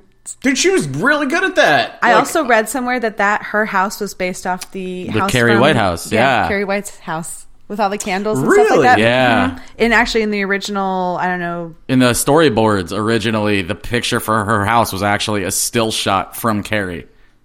Oh, Yeah. that's interesting. but Rhonda fucking killed it with those pumpkins. I have a hard time saying the word jack-o'-lantern. I've just realized it does not come off the tongue well. So I'm just going to call them pumpkins. But please know that I realize that they're not actually just pumpkins. Noted. Thank you. Next up, we are introduced to Lori, a self-conscious young woman. Well, we get introduced to her a little bit beforehand. You see her trying on her Dresses, being watched by a pervy 10-year-old. Who happens is to Sam. be Yes, Sam. Yeah. Who happens to be Sam. The child Excuse me, actor there are that plays children Sam. out here. Why do you have your kid out here? Yeah, why are you Tell letting your your pervy pervy ass kid to stop- like, yeah. peek at these women? These women. trying on costumes Right. with their ample bosoms. They do all have ample bosoms. Yep. Sucky Stackhouse is stacked house.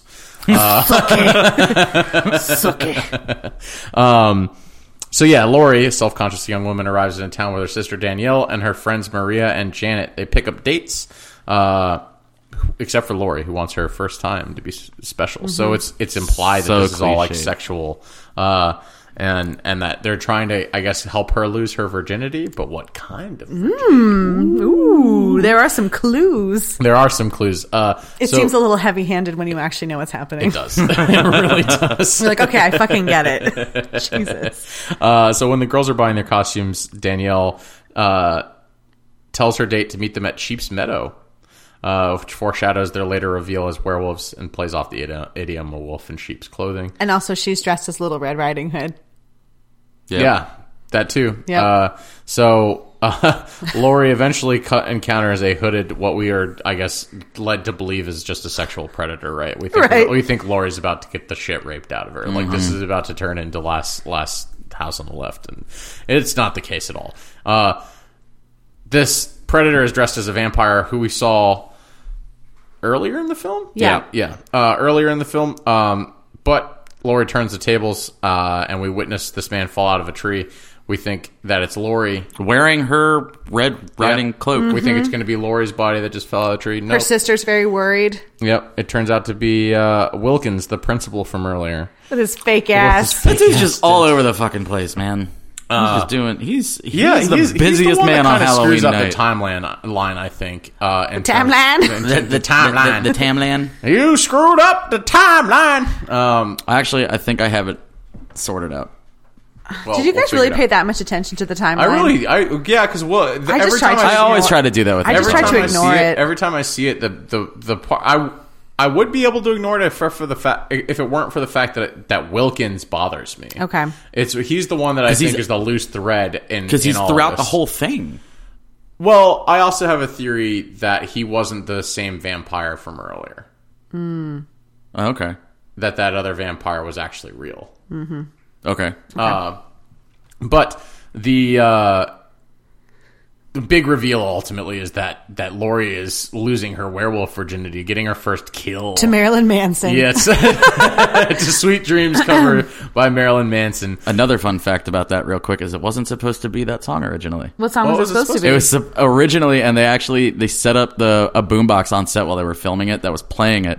It's called Fever by Peggy Lee. Can you sing a little bit for us? I've never heard the song before. Is it like the one that's like Fever, dun, dun, dun, dun, dun, dun. Maybe. You got me fever.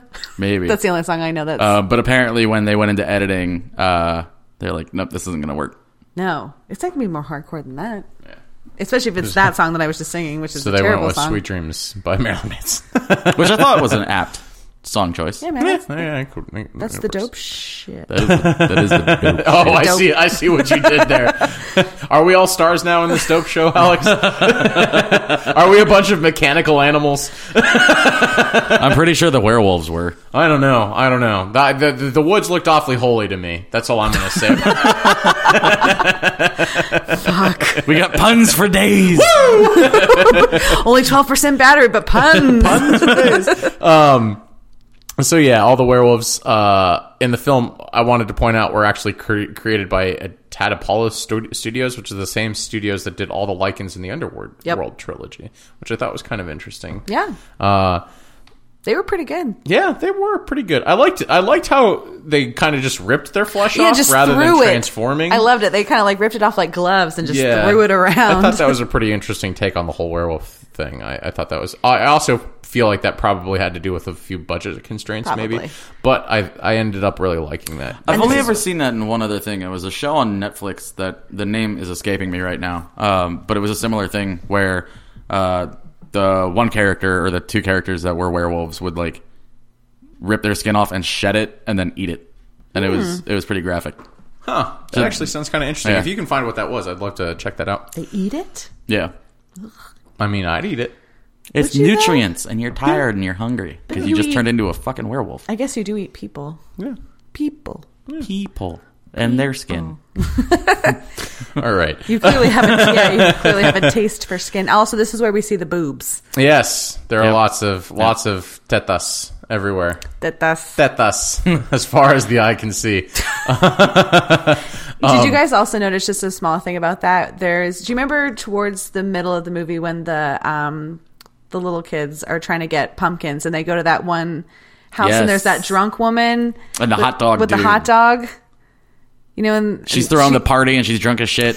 Oh, right. So she's a wolf. lady. So she's a wolf, And the you person see that she her- brings is the hot dog. Why are guy. you always trying to steal my fun I'm facts? stealing every fun fact because I have it written down. I said I was doing fun Well, facts. my laptop is dark and I know them off by memory. Damn, Alex has the fun facts memorized, dude. That's some next level But you see shit. her right in the you see her in the back rolling the hot dog. Oh, really? Yeah. Oh, that's funny. I didn't notice that at all. Let's see. Finally, the last story. This is my favorite. This is one of the better ones. Yeah. So during the time that Wilkins is harvesting Charlie, Krieg scares away some children that try to steal his candy. So But he doesn't have any candy, right? think he does. he scares them to steal their candy. That's right. Because remember, he sits down with the candy Yeah, bar. because he first doesn't thing. have any candy to give to kids. Yeah, so he that's scares and he's dragging one of the pillowcases full of candy into his house. And he takes a bite of the candy bar and he's all like, "Yeah, this is gross." This candy. I hate everything. I heard that he was supposed to be modeled after John Carpenter. Yeah, John Carpenter and I can see that. I can see that. it was John Carpenter and Jerry Garcia. Jerry Garcia? So apparently, he was allowed. I did read He that, was allowed to yeah. come up with his own costume design. Okay. And he wanted to. He saw the character as somebody like a man out of time from like the 70s. Okay. And then apparently like met John Carpenter. I was like, and then remembered he's like, I met John Carpenter once. That's who I want to look Because like. he had prosthetics on yeah, that made like him the look nose and all Yeah. sorts of shit. But once Krieg sits down, takes a bite of this nasty ass candy bar, all of a sudden Sam. This is the first one we really get. We've seen Sam throughout the film in between bits. He ties it all Yeah, he together. appears in pretty much every scene. But Sam is the main antagonist of this scene. Sam breaks into his house, decorating it with Halloween memorabilia, and basically attacking Krieg. As during the scuffle, he's unmasked, and turns out that he's got like a pumpkin head. Why did he have the bag over his head anyways? To hide the fact that maybe it's so he looks more like a kid, because he does look like a kid with that bag on, right? Well, like you could just think he's a trick-or-treating But kid. you could just think he was a trick-or-treating kid with a pumpkin on his head, too. Yeah, but that's a fucked up looking pumpkin. No one's going to think that, like, oh, this kid clearly has a pumpkin Somebody for a might head. be like, yo, that's a dope-ass costume. He's like, don't fucking talk to me. My hand. I will kill cut you with a lollipop, dude. Take a bite, stab you with It's it. a whole new meaning to the lollipop Who just guild. bites lollipops like that?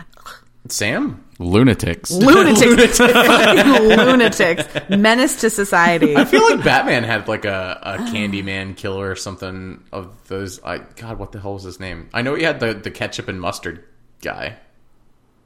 Yes, Batman faced a ketchup and mustard enemy. I'm not making that up. like a hot dog? Like he was like if I remember right, he had like a ketchup bottle on his head and just like used ketchup and mustard to attack things. Oh, yeah. Lord. McDonald's tie-ins. Yeah. Franchising. So after he's revealed to be this pumpkin-headed child, Krieg manages to grab his shotgun, blows Sam away, right? Mm-hmm. But it turns out Sam's not dead. He's got some regenerative powers. He gets back up, goes to attack Krieg again. Just as he's getting ready to deliver the killing blow, he stabs into what? A candy bar. That gross-ass candy bar that Krieg was eating A real earlier. shitty looking one. And it turns out that's all Sam wanted. He just wanted some candy, apparently. People come to your door asking for candy. Don't be an You asshole. have to abide by the Halloween Yep. rules. Yep. Don't blow out candles. Give kids candy. Don't kick over pumpkins? Don't break pumpkins, and don't destroy tribute to dead souls. That's fair. And as Sam is leaving, we get a glimpse of some of the leftover photographs in the fireplace that Krieg was destroying earlier in the scene. And it turns out that Krieg is the school bus driver who drove all of those kids off of a cliff. Why do you have a picture of that? Why are you still living in the same town? Why? Why does nobody know who he is if it's a small town in Ohio? but like, why would you have a pet? Oh, look at all these kids I murdered. That's Right. fun. Maybe that's why he's so depressed. Why he's so That is why he's so depressed. That's why he hates Halloween, because that reminds him of all of that. What have I done? Yeah. What have I done? Also, I want to take a moment to appreciate that his dog's name was Spite. Yes. Was it? Yeah, I thought it was Spike, Spike, but it's Spite. It's Spite. That's His dog is very cute. his dog was really cute. I like when he was Dude, barking. the dog has the costume on and runs at the kids. Because he has that very ferocious growl, and you think it's going to be this like big gnarly dog, and it's just like a little, It's like a terrier or medium-sized some sort. terrier. Yeah, Yeah. It's a little cutie pie. With the coolest dog costume I've ever seen. Yeah. Like the glowy eyes. It and was everything. pretty good. That's why he doesn't have any Halloween decorations up, because all his Halloween effort goes into making that dog costume. Well, by the end of the movie, he's got every pumpkin in town on his front yard. Yeah, that's Yep. true. So Sam leaves, and later we see Krieg being that typical old man that you hate that's handing out peppermint and toffee. Oh yeah, and some, Buy them. and some mints. Yeah. Like, just giant handfuls But he's of doing it. it. Old You know man he done handfuls. fucked up. Yep.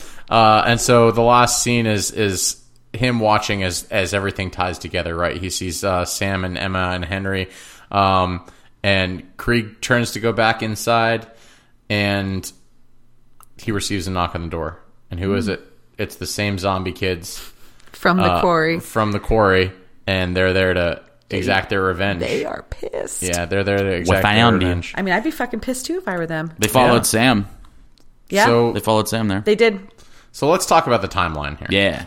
So, the intro to the story is what happens at the end, Yep. actually, of Yep. the movie, if you're looking at the timeline of things, right? I think we can all agree on that.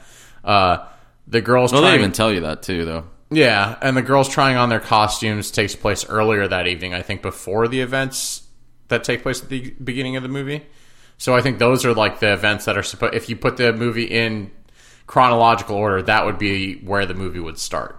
Probably. Is the I girls just trying have on it by costumes. I just have it by anthology story, not like pieces. Oh, okay. All right. And then the psychotic principal burying bodies in the backyard. That follows, I think, immediately after the costumes are being tried on by the girls. Okay. And then the subsequent story about the kids taking their pumpkin to this quarry. Quarry, not the query. Too much work. Yeah, I really have. There's so many databases that I'm dealing with right now. The quarry follows. God damn it! I lost my train.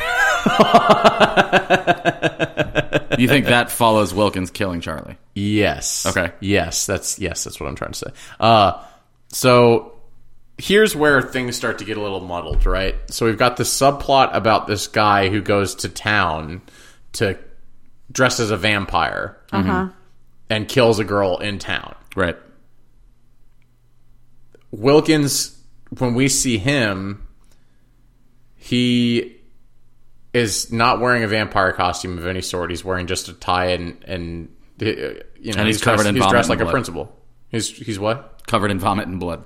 No, because we see him when he first bumps into Charlie. He's not covered in anything. He just looks like a principal walking down the street. He's No, I'm got the saying grocery after bag. Charlie. I'm saying after Charlie. Oh, after Charlie. Yeah. So where does he fall into the timeline here, and how is he the same vampire that existed beforehand? If he's going and getting groceries or something for his child, because See, I think all the vampire stuff takes place after the Charlie story. So the order that I have this in by the anthology stories, I've got the Halloween School Bus Massacre first, because that will introduce you to Sam as well as the school bus zombie kids. Then you've got Wilkins coming home, the whole Charlie thing, and then after he's done burying Charlie, he goes into town. At the same time that he goes into town, which we don't see him like change into his vampire costume, at the same time he goes into town, Sam goes to Krieg's house, and that whole sequence happens at Krieg's house, because Krieg and Charlie's demise kind of happen at the same time, because you see them talking to each other through the fence. After he leaves Krieg's house, he goes across the street and kills Emma. And then after that, you see Wilkins' story wrap up getting killed by the werewolves. Okay. I guess the issue that I have there. I think you have to consider that if- multiple things are happening simultaneously throughout this story. Oh yeah, and I think I am taking that into consideration here. But I think the reason I think that the girls trying on the costumes is the start of the movie is because of the fact that the party seems to be like at its peak at that point in the time, like in the timeline. Like as they're leaving the costume shop and they're walking down the street right before their main story starts. So it's their main story starts immediately after we're briefly introduced to them at the beginning of the movie. So right, they get all their costumes, they walk out of the shop, the main story starts, and they bump into the girl attacked by the vampire. Right. That like the party is in full force downtown. Yeah, that's why I think that's early one of in the last evening. thing that happens, though. No, I think that's one Well, of the how could it first be? things. But I think yeah, that's how one could of it the be one of first the things last that things happens. if the party is in full force downtown? Because when Wilkins is dealing with Charlie, there's nobody on that street. Lights are turned off when he's walking down the street. It's implied that it's late night. I think the end of the movie is actually the beginning of the movie. Does that make sense? So you think Krieg's fighting off Sam? Towards the beginning of the movie, yes. Or the beginning of the timeline, rather. So then the Corey, but the Corey stuff has to exist before that. You're right. So then the Corey stuff, if you go from that idea, the Corey stuff would have to be the beginning of the movie. But Okay. that couldn't be possible because we get introduced to Rhonda and company knocking on the door of Wilkins' place, asking him for one of his jack-o'-lanterns while he's dealing with Charlie, remember? Uh-huh. So, I did forget about that. so the Which means Wilkins is the piece that doesn't make sense. That's the issue. That's why I'm nitpicking this timeline, because he is the thread that pulls this whole thing loose. And I notice it more and more But Krieg didn't have any jack-o'-lanterns until after Sam had come to his house. right. But they don't go to Krieg's house, they go to Wilkins' house. The kid. That's when we're introduced to the kids, is when they knock on Wilkins' door. Oh, okay. Because he's in the middle of trying to, because he's dragging Charlie's body into That's the right. house. That's right. And they think he's got a good costume on because he's covered in the puke blood. Yep. Ew. And then the kid... Kids are so easy to fool. Right. I mean, would you expect anything different? Would you actually think Halloween, that he yeah. had Yeah. blood puke on him for Yeah. real? Yeah. That's a good point on Halloween. You're I not would be gonna like, think about well, that. unless you would smell it, you'd be like, you literally went overboard with your costume because you smell like vomit. Sorry, kids. I was drinking grown-up punch. Touch my hot dog. But for Wilkins to go from if it's late night and he's dealing with Charlie late at night and then dealing with his son and creating the head-o'-lantern with his son, and in the course he deals with Krieg, that would put Krieg's story towards the end of everything. So Krieg's story would be simultaneous. So he goes and deals with his son, or what does he put his son to bed and then goes back out in the vampire costume Yeah. Yeah. to the party? Yeah. So then the vampire, that would be the end of the film. The vampire Yeah, that's what I party. said. The vampire werewolf thing is the end of the film. But then, where was he? How was he downtown? If it's implied that this is why I think it was an actual vampire, because That's why, because you think that we meet the girls at the beginning of the movie. I don't Yeah. think we meet them until Who do halfway you think through. is an actual vampire? I think that the attack that happens downtown is done by an actual vampire. Oh, I don't think so. But I just how think would it you was- pierce him with those plastic fangs? You just bite He real bit hard. her too. Dude, you can rip somebody's skin out with She your normal said teeth. when she finally came into the woods after she threw his body out Yeah, of he the bit tree. me, but she has no mark. Yes, she does. She's bleeding all up in her boob. Oh, was she? Yeah. She had a giant hickey on her boobie. It was a bleeding. It wasn't even hickey. It was Yeah, bleeding. that's true. So he was downtown at the beginning of the film, goes and deals with Charlie, puts his kid to bed, and then goes to the party. Back out. Maybe. That's the only thing that would Maybe make that's sense what was in the that- bag. that Maybe regard. maybe his vampire costume is what he's walking home with in that big paper bag. I didn't consider that. That's actually a possibility. Yeah. Okay, so maybe he hides the costume in the bag, walks up to the door, gets Charlie, has some bonding time, some killer bonding time with his kid. Yeah. And at the same time that he's carving into Charlie's head, But didn't- Krieg's getting attacked next door. But didn't Charlie ask him to take him to the parade? And at that point, would the parade not have already been over? I don't remember that. I don't remember what the. I remember him yelling at his dad and him Because he trying was to like, get him I to want to shut go up. to the parade. He's like, are we going to go to the parade? And he was like, after we carve the jack-o'-lantern. Yeah. Okay, so that wouldn't make sense. Which don't is know. which is why I think all of that happens after Charlie dies. So So all right, so just But then one how more could- time. Halloween school bus massacre to start. Wilkins kills Charlie and buries him. At the same time, he's carving Charlie's head. But the Halloween school bus massacre couldn't be the start because they're knocking on the door of Wilkins' house, asking for jack-o'-lanterns before they even go to the quarry. Yeah, they get that and they go to the quarry. No, because they go to other homes. It's happening like simultaneously. Like they're going to the quarry as Charlie's getting killed, So and those as two Charlie's things are head is happening getting along. carved up. You think 5 kids walked way out of town in the amount of time? We don't know how far away it is. I assume it's Oh, we kind of know how far away it is because they do. She does say how that it was like. 30 Either way, miles. would you guys say that maybe this is one of the parts of the movie that you dislike, that the timeline is a bit confusing? I don't really know if I dislike it. I don't really know how important it is. I just it's fun to think figure we're out. honestly like nitpicking some stuff here, but it Wilkins is the one thread that pulls everything loose, in my opinion, Okay. and makes it a little janksy. Okay. I don't know. So Wilkins would be the part that pulls the thread loose, but then I feel like I guess Sam is the one that brings it all together, right? Yeah, because he's making appearances in every single scene, and ultimately, I mean, it's an anthology film. Yeah. I also did read that originally the director wanted these all to be standalone stories directed by each story having A different director? having a different director. I'm kind of glad they didn't do that. Yeah, well, the studio was like, "That's a shit idea. We don't like that idea." So Did you see Southbound? right? So he, I thought it ended up being more cohesive. so he tried to connect them all using, this narrative. Maybe that didn't necessarily. Maybe the reason that it is a little bit janksy is because that was not originally how he had it planned. Maybe.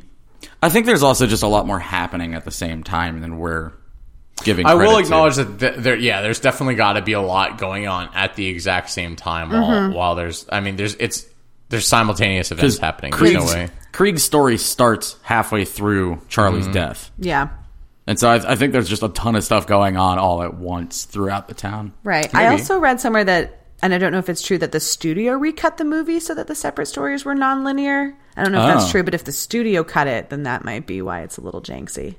And then they were like, I "Fuck haven't this! We seen don't want this anything going to about that. theater." All right. This was just a comment that I read that someone swore that that's what happened. This is what you get for Superman. So I don't know.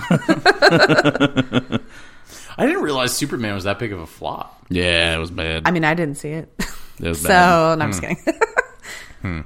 What was your favorite part? Like, what was your favorite story?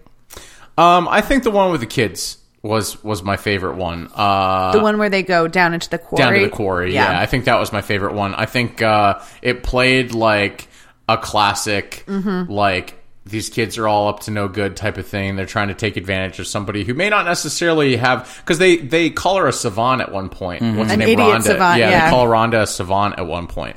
And it's like, all right, so you're taking advantage of somebody who may not have the mental capabilities to realize that she's being taken advantage Right. of. And she was Like, such a they're sweet getting- girl. They're getting what they deserve. Well, that's also really funny, too, when we mentioned that her home was based off the Carrie's home, because Carrie also kind of got revenge on all of the people who wronged her. Yeah.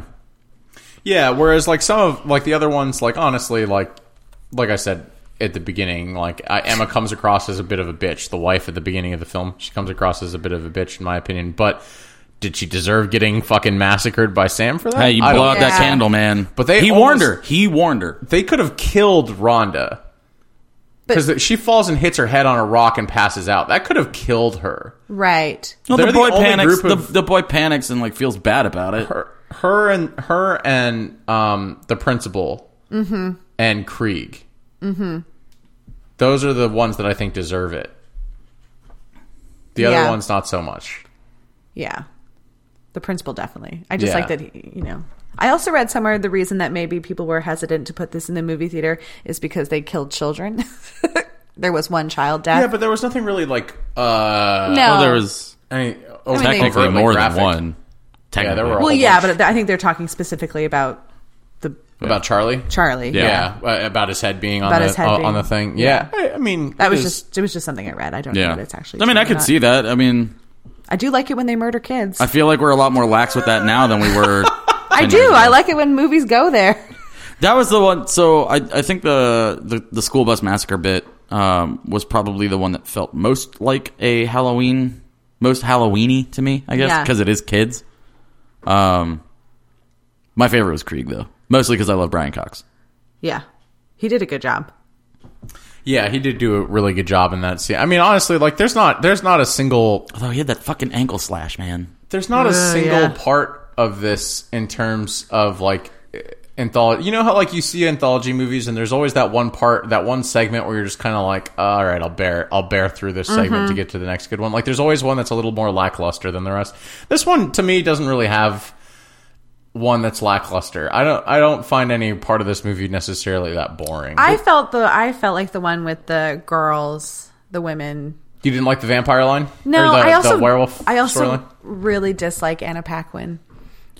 So I think that might have something to do with I've it. always- I just I've- thought it was I've- kind of I've like had I an think it was issue the with most cliche. I've always had mixed emotions about Anna Paquin, but I liked her in this. I like her in that movie with when she helped the birds go home. Did you ever see that movie? No. Like it's I like don't know what is it called? I helped the birds go home. She grows and makes them fly far, far, far away from here. No, I forget. She was like way young, and there was like I think it was like geese or ducks or something. I don't remember. Oh my god, that's Anna Paquin in that movie? Yeah. Holy fucking shit! You're You know kidding what? me. No, you the know- one where she like builds the The bird what the fuck? What movie is this? Fly away or fly some away. shit? Yeah, she is it. I don't have the internet right now to check. What is this? Is it geese? I've never even heard yeah, of this yeah, movie. yeah. That movie came out when we were like kids. Yeah, yeah. Yeah, I know exactly what. That's Anna Paquin. Absolutely. Fuck you. No, it's not. Yes, it absolutely fucking is. Shit. All right. I didn't know that. I had no idea about this. This is blowing my mind a little bit. Alex coming to the plate every single fucking episode with something that just like catches me completely off guard. Because I did like that movie. God, what the hell? Yeah, was it Fly It was Away? called Fly Away Use or that Fly slow-ass, Home or something like non-reliable- Fly that. Away Home. That's what it's called. Fly Away Home. Holy fuck. Never even heard Yep. of this movie. Oh no, that's Ashley Richards. Oh, okay. All right. The knowledge bomb just went. Yeah. I just It like was about to hit the ground and then it was just like. goose turded all over. Yeah. Your- Yeah. Well, Damn, dude. then I don't know, like, but she is in that movie. Then okay. She is in that movie. Okay. She plays Amy Alden. Okay. All right, well then it still counts. But she's not the But she one. is not She's the not little the girl. one. She's not the one who builds the bird. She's not the bird builder. She's not the bird. She is not the bird builder. All right, so she's in one movie that I like. I just don't like her at all. I've heard that from quite a few people. I don't have any problem with her. I don't think she's the strongest actress on the face of the earth, but I never have that much of an issue with her. So mine was Krieg's. Yours was the school bus Yeah. massacre. Palmer, His was School Bus Massacre. Bus Massacre. And I would mirror that sentiment. do you guys have a favorite kill? I'm going to go Leslie Bibb in the beginning when she got that fucking thing stuck in her mouth. Oh, the lollipop. Just go watch some porn with your husband. I know, Just go right? watch some porn and do I some just stuff. love her so much. I don't know. I think, if I had to go with favorite kill, I'd probably pick that same Look one. at you guys being on the same team and shit. Yeah, I'd probably pick that same Hey, one. Palmer, fuck you. There we go. Now things are back to normal. Mine was Charlie's never-ending death. Oh, yeah. Yeah. That whole The sequence comedy- where he's the just comedy there. stomping on that body bag while talking to Krieg about a septic tank and things smell like dead prostitutes. Yeah, that's right. Smells like dead Like hookers. that whole sequence was hysterical. Yeah. I also liked it. The part that I did like about the women in the forest with the party, the werewolves, is when they just pulled out his teeth and were like, "Aw, you little thing." Just, look at this guy trying to be hard. Yeah. You're pathetic. We have any final points on this one? I just think that this is like an all around fun Yeah. Halloween movie. Yeah. Absolutely. Put it in It's- the rotation. It's good for everybody. It's definitely one that I think anybody can watch, horror fans or non-horror fans alike. It's got that air of ambiance. Like I said, the Yes, Halloween spirit it right at the feels beginning of the movie. Halloweeny. It's spoopy. Yeah. It is spoopy. But like it embodies like the classic sense of fall on top of everything else. Yeah. And it's a very charming film. It is charming. I think it's a really good way of putting it. It's just a charming movie. Yep. What are we giving this out of? What are we rating this out of? Head o' lanterns. Head o' lanterns. Yeah. How many head o' lanterns are you giving it, Alex? I'm gonna go 3. All right. What you got, Palmer? I'll give it I'm actually giving this one a 4. I really like this movie. I was going to give it a 4 too. Well, look at that. It was really enjoyable. I think this is going to give I us also a hadn't point. seen this one before. Oh, really? Yeah, this was a first time viewing for me. Oh, yeah. We did it, guys. We did it, Reddit? 3.6666666. Finally. As soon as we hit that 11, I was like, I'm pretty sure that ends up with a 666 at the end of it. We have done it. Our t-shirts are back in style, boys. Now available. $10. $10. $10. Yeah, so that wraps it up for this movie. As always, it's time for the housekeeping. Housekeeping. On my notes, I have, oh snap, it's time to keep some houses. What? I don't know. Palmer's script is getting more confusing. It is. Everything in my life makes is it just getting difficult more confusing. on himself. To stay up to date with all the latest Terror Incognito information, you can follow the cast on its official accounts on Twitter, Instagram, and Facebook at Terror Incognito. You can also reach us by email at cast@terrorincognito.com. You can follow us individually too. I'm Palmer at Sternsworth. I'm Sam at Sam Heebs. And I'm Alex at A Looters. All right. How did I manage to pull that off? You completely caught me off guard. We're pretty much on all podcast platforms, so don't forget to rate and review us on wherever the fuck you want to listen to us. And if you dig the cast, please give us a subscribe. It helps us more than you know. Next week, what are we covering? We're gonna House of do 1,000 Corpses. Yeah, we're Yep. doing an episode a little bit early next week. Well, we might still. It'll still come out on the Yeah, same we'll day. still record it on the same. It'll drop on It'll the same drop day. on the Yeah, same it'll drop day. at the same time. But we're going to do a House of 1,000 Corpses so we can go see Halloween on Thursday night and be prepared to give you a cast on the new Halloween movie. And we're the getting following week. bougie with it. Yeah, we are. We are getting bougie with it. I have convinced these folios to attend Cine Bistro. Cine Bistro. The ticket was $20. That's you're paying for the extra. In cinema. Cine Bistro. So we're going to be living our best lives. Swimming living in our laps of bougie luxury. lives. It'll be wonderful. I'm telling you. I'm getting a telling- steak. Because you haven't been there yet, have you? Oh my god. At least I've managed to drag Sam over there before. Sam knows what's coming. Oh, You, yeah. on the other hand, you are just gonna sit your little butt in those seats and just be like, oh, my tush. I'm West Tower for life. My tush Never is- change me. It's never been so You know about my tush life? right, I know. But this will change. All right, everybody, thanks for listening to this week's episode. We'll be back next week with more terrifying antics. Keep it creepy. We'll see y'all next week. Take care. Holy shit, we made it through the full episode. I'm losing power.